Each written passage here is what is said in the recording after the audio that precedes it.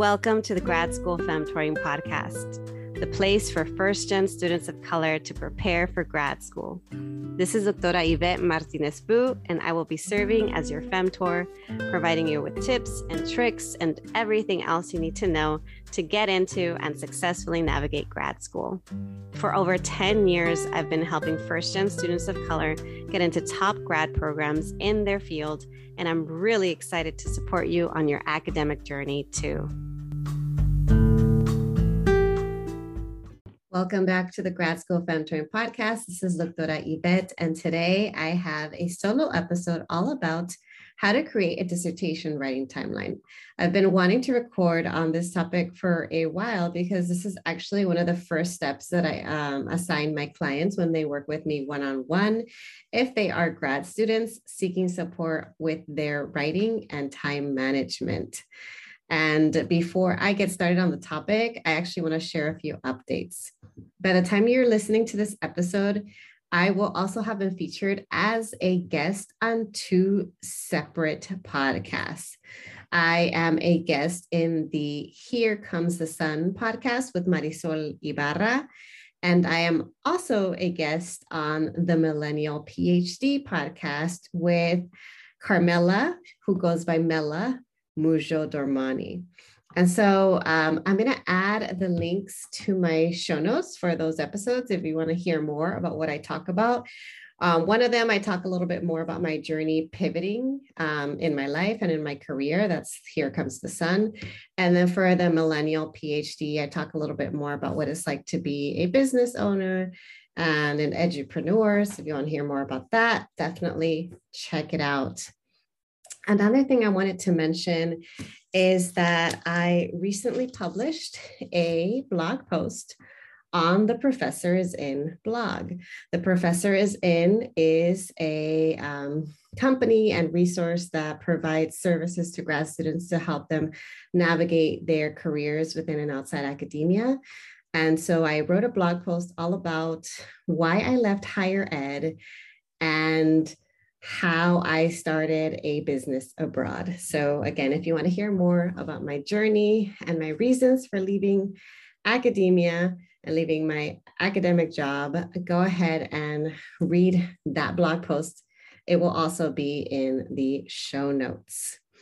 And then one last update is that I'm actually providing workshops. I do this on the side when it's an opportunity through programs, through folks that reach out to me, schedule kind of consultations so that I can speak to their groups and their students. But now I'm offering them publicly to anyone who wants to sign up. And so my next upcoming workshop is actually all about financial literacy and budgeting. So it's called Making Money Movidas, all about financial literacy and budgeting 101. If you're curious, want to learn more about it, if you're interested in signing up, I will also link that in the show notes. And I'm going to try to offer a workshop 1 to 2 times a month. If you're curious what topics I cover, you can go to my website, gradschoolfemtoring.com/services. Again, to learn more. And if you would like for me to be a speaker for your university or for a center, near you, let me know. Send me an email. I'm happy to pitch myself to whichever program or department you think that would be interested in hearing more about me. And, whether it's a grad school preparation workshop, financial literacy workshop, organizational systems workshop, a workshop on how to create and grow a podcast, workshop all about careers outside of academia, definitely hit me up, send me an email, send me a DM, and I'm happy to reach out to your contacts. Now, let's get to the topic of the episode. Let's talk about dissertation writing timelines. Why is it important to create a dissertation writing timeline? Why do you even need one? The reason I think it's imperative that you have a timeline is because it will serve as your anchor. It will allow you to have something to ground you and to follow when you get lost in the dissertation writing and revising process. The writing a dissertation, just like writing a book, it's a big project and it can feel unwieldy. It can feel like this big monster if you don't break it up into small, manageable steps. And it's really easy actually to get derailed, to get distracted, to lose focus on your writing if you don't actually have a timeline and an end date in sight. So I think it's important to have one so that you can, like I said, break down the process into small, manageable steps. And it's always easier to get something done if you start small so that you don't overwhelm yourself. Okay, so how do you actually get started on the dissertation timeline? Well, the first thing that I recommend that you do is to have, excuse me, is to have a deadline. You want to have a specific filing deadline. And from that filing deadline, you can work your way backwards. The next thing that you need to know is how many chapters are you actually expected to write? Do you need an introduction? Do you need a conclusion? All of this is discipline specific, and you can find this out pretty easily by asking your advisor, committee members, students in your programs, downloading and reviewing different dissertations on ProQuest. So you can find out does my discipline include a conclusion or not? For instance, in my program, that was not a requirement. And, how long are each of the chapters? How many do you need? Is it 3, 4, 5 more? And then after you have an idea of your end date in sight and how many chapters you have to write, you want to make sure that you break these chapters down even further. And for each of the steps required, you want to create monthly goals. It can be, you can have a Word doc, you can have a spreadsheet, but you have each month listed from now until that filing deadline and all of the sub steps of what you're going to do to reach that deadline or to meet that deadline. I recommend monthly goals. Technically, you could make them weekly, you can make them annually, but if you've been applying to dissertation year fellowships, odds are you probably already have created some sort of timeline. Sometimes they expect you to create a timeline based off each quarter or semester and what you're going to accomplish, for each term. But again, I recommend monthly just because it's just easier to see as you start every new month to check and assess. So just like in one of my former episodes where I talked about budgeting, how it's useful to have a monthly meeting where you're reviewing and assessing your expenses.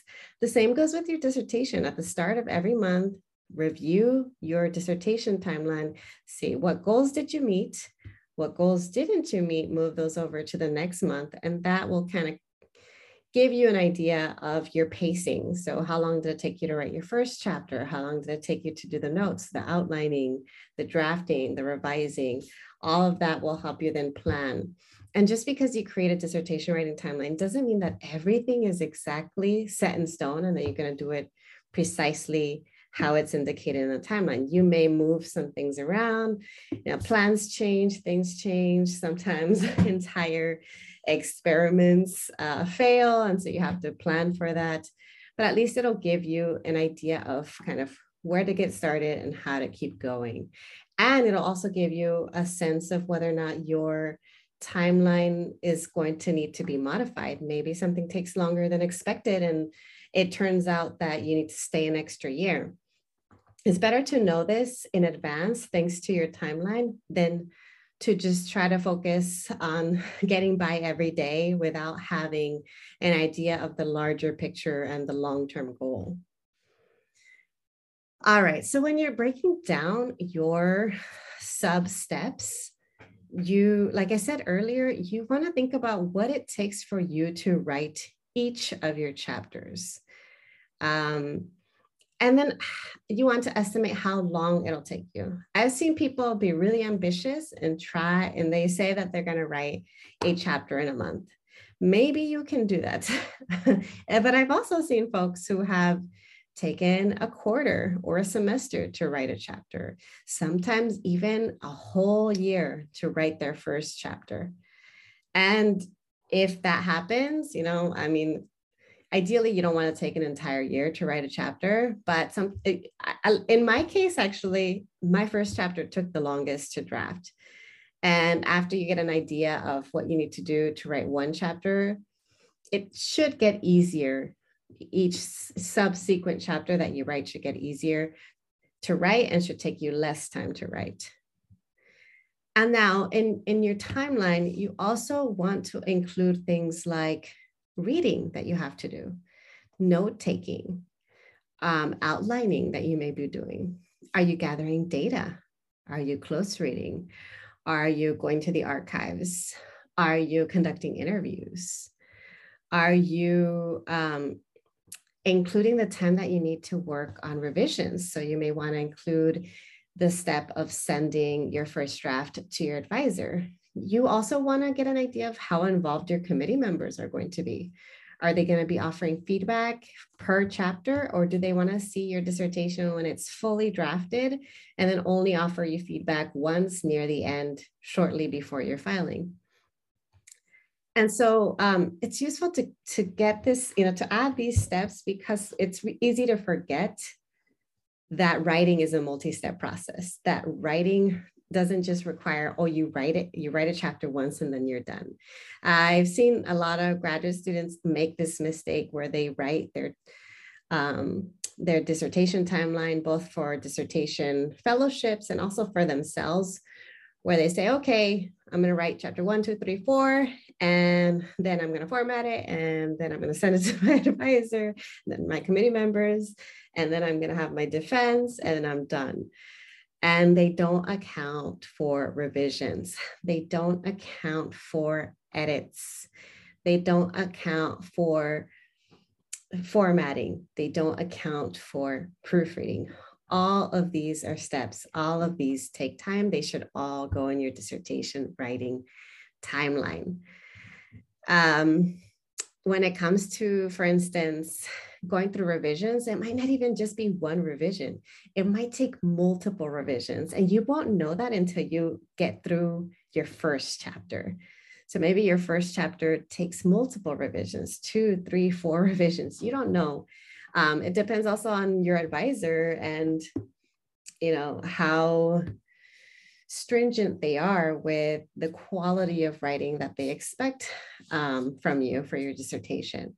And so again, keep that in mind. How many revisions is it going to take you? Because that is going to prolong your timeline. With editing, are you going to do it all by yourself?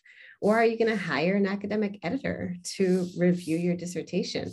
Some of them provide developmental edits, which is going to require more revisions.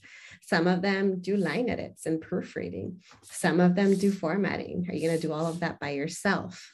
These are things to ask yourself and to think through as you're working on your dissertation timeline. So those are some of the steps. I know that if you look it up online, there are actually sample dissertation timelines that you can take a look if you do a quick Googling. Another thing you can do is ask recent alumni or more advanced grad students if they're comfortable sharing their dissertation timelines with you. That way you get a sense of how other people are structuring their time and planning for how they're going to do the work. It's helpful to get insight from folks in your department.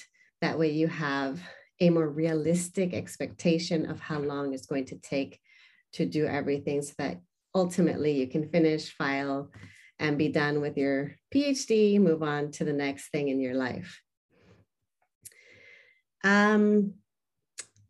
So that's it. That's how you write a dissertation writing timeline. Is you think about every single chapter that you need to write. What are the steps involved in completing each of the chapters? And then, what you're going to do near the end to finish and file. So having that end goal in sight is going to be really helpful.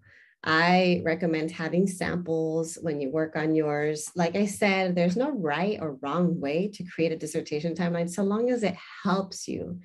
You don't want it to hurt you. You want it to help you. You want it to be something that when you feel lost, when you feel like you don't know what to do, you can go back to that timeline and it tells you precisely what you need to do that month. You're like, oh, I don't know, I'm lost. Go back to your timeline. What does it say that you're supposed to be doing this month? And if there's a step there that confuses you or you get stuck, ask for help with regard to that step. Modify your timeline. Clarify what you meant when you wrote it. And then keep going. The timeline is supposed to be a tool. It's supposed to be a resource. It's supposed to help you keep your long-term goal in sight, because it's really easy to get stuck on the thing that you're working on right then and there, whatever that thing is. It could be getting IRB approval. You're trying to work with human subjects and get approval to be able to do it in a safe way. Or maybe you're stuck with the data analysis process and you're struggling with some method that you're supposed to use. Or maybe you're struggling with your primary sources that you need to close read. Maybe they're not the primaries. Maybe you thought you wanted to close read them, but you don't anymore. You want to change them. It's okay to modify things, to change things, but don't forget to keep the long-term goal in sight, and that anything that you change now is going to impact your timeline. So if you are really serious about finishing,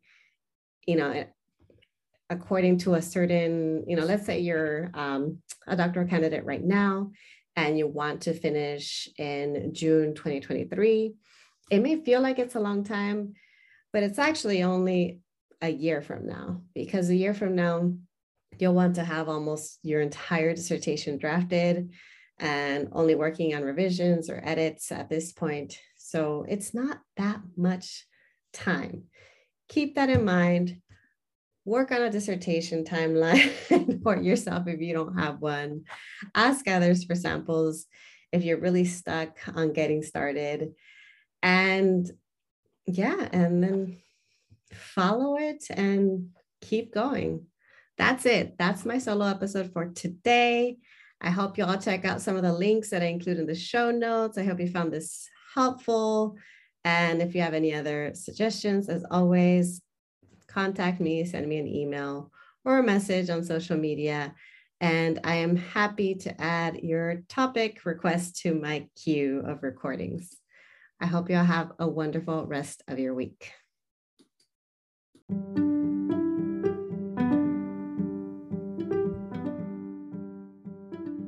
Thank you so much for joining me in the Grad School Femtoring podcast. If you liked what you heard, please leave me a review on Apple Podcasts or email me your review at gradschoolfemtoring@gmail.com. You can also show your support by going to gradschoolfemtoring.com and joining my mailing list, where you'll receive weekly tips, podcast and blog updates, as well as discounts for my digital downloads, online courses, and much more. One last thing. Don't forget to follow me on Instagram, Facebook, LinkedIn, and Twitter. Until next time.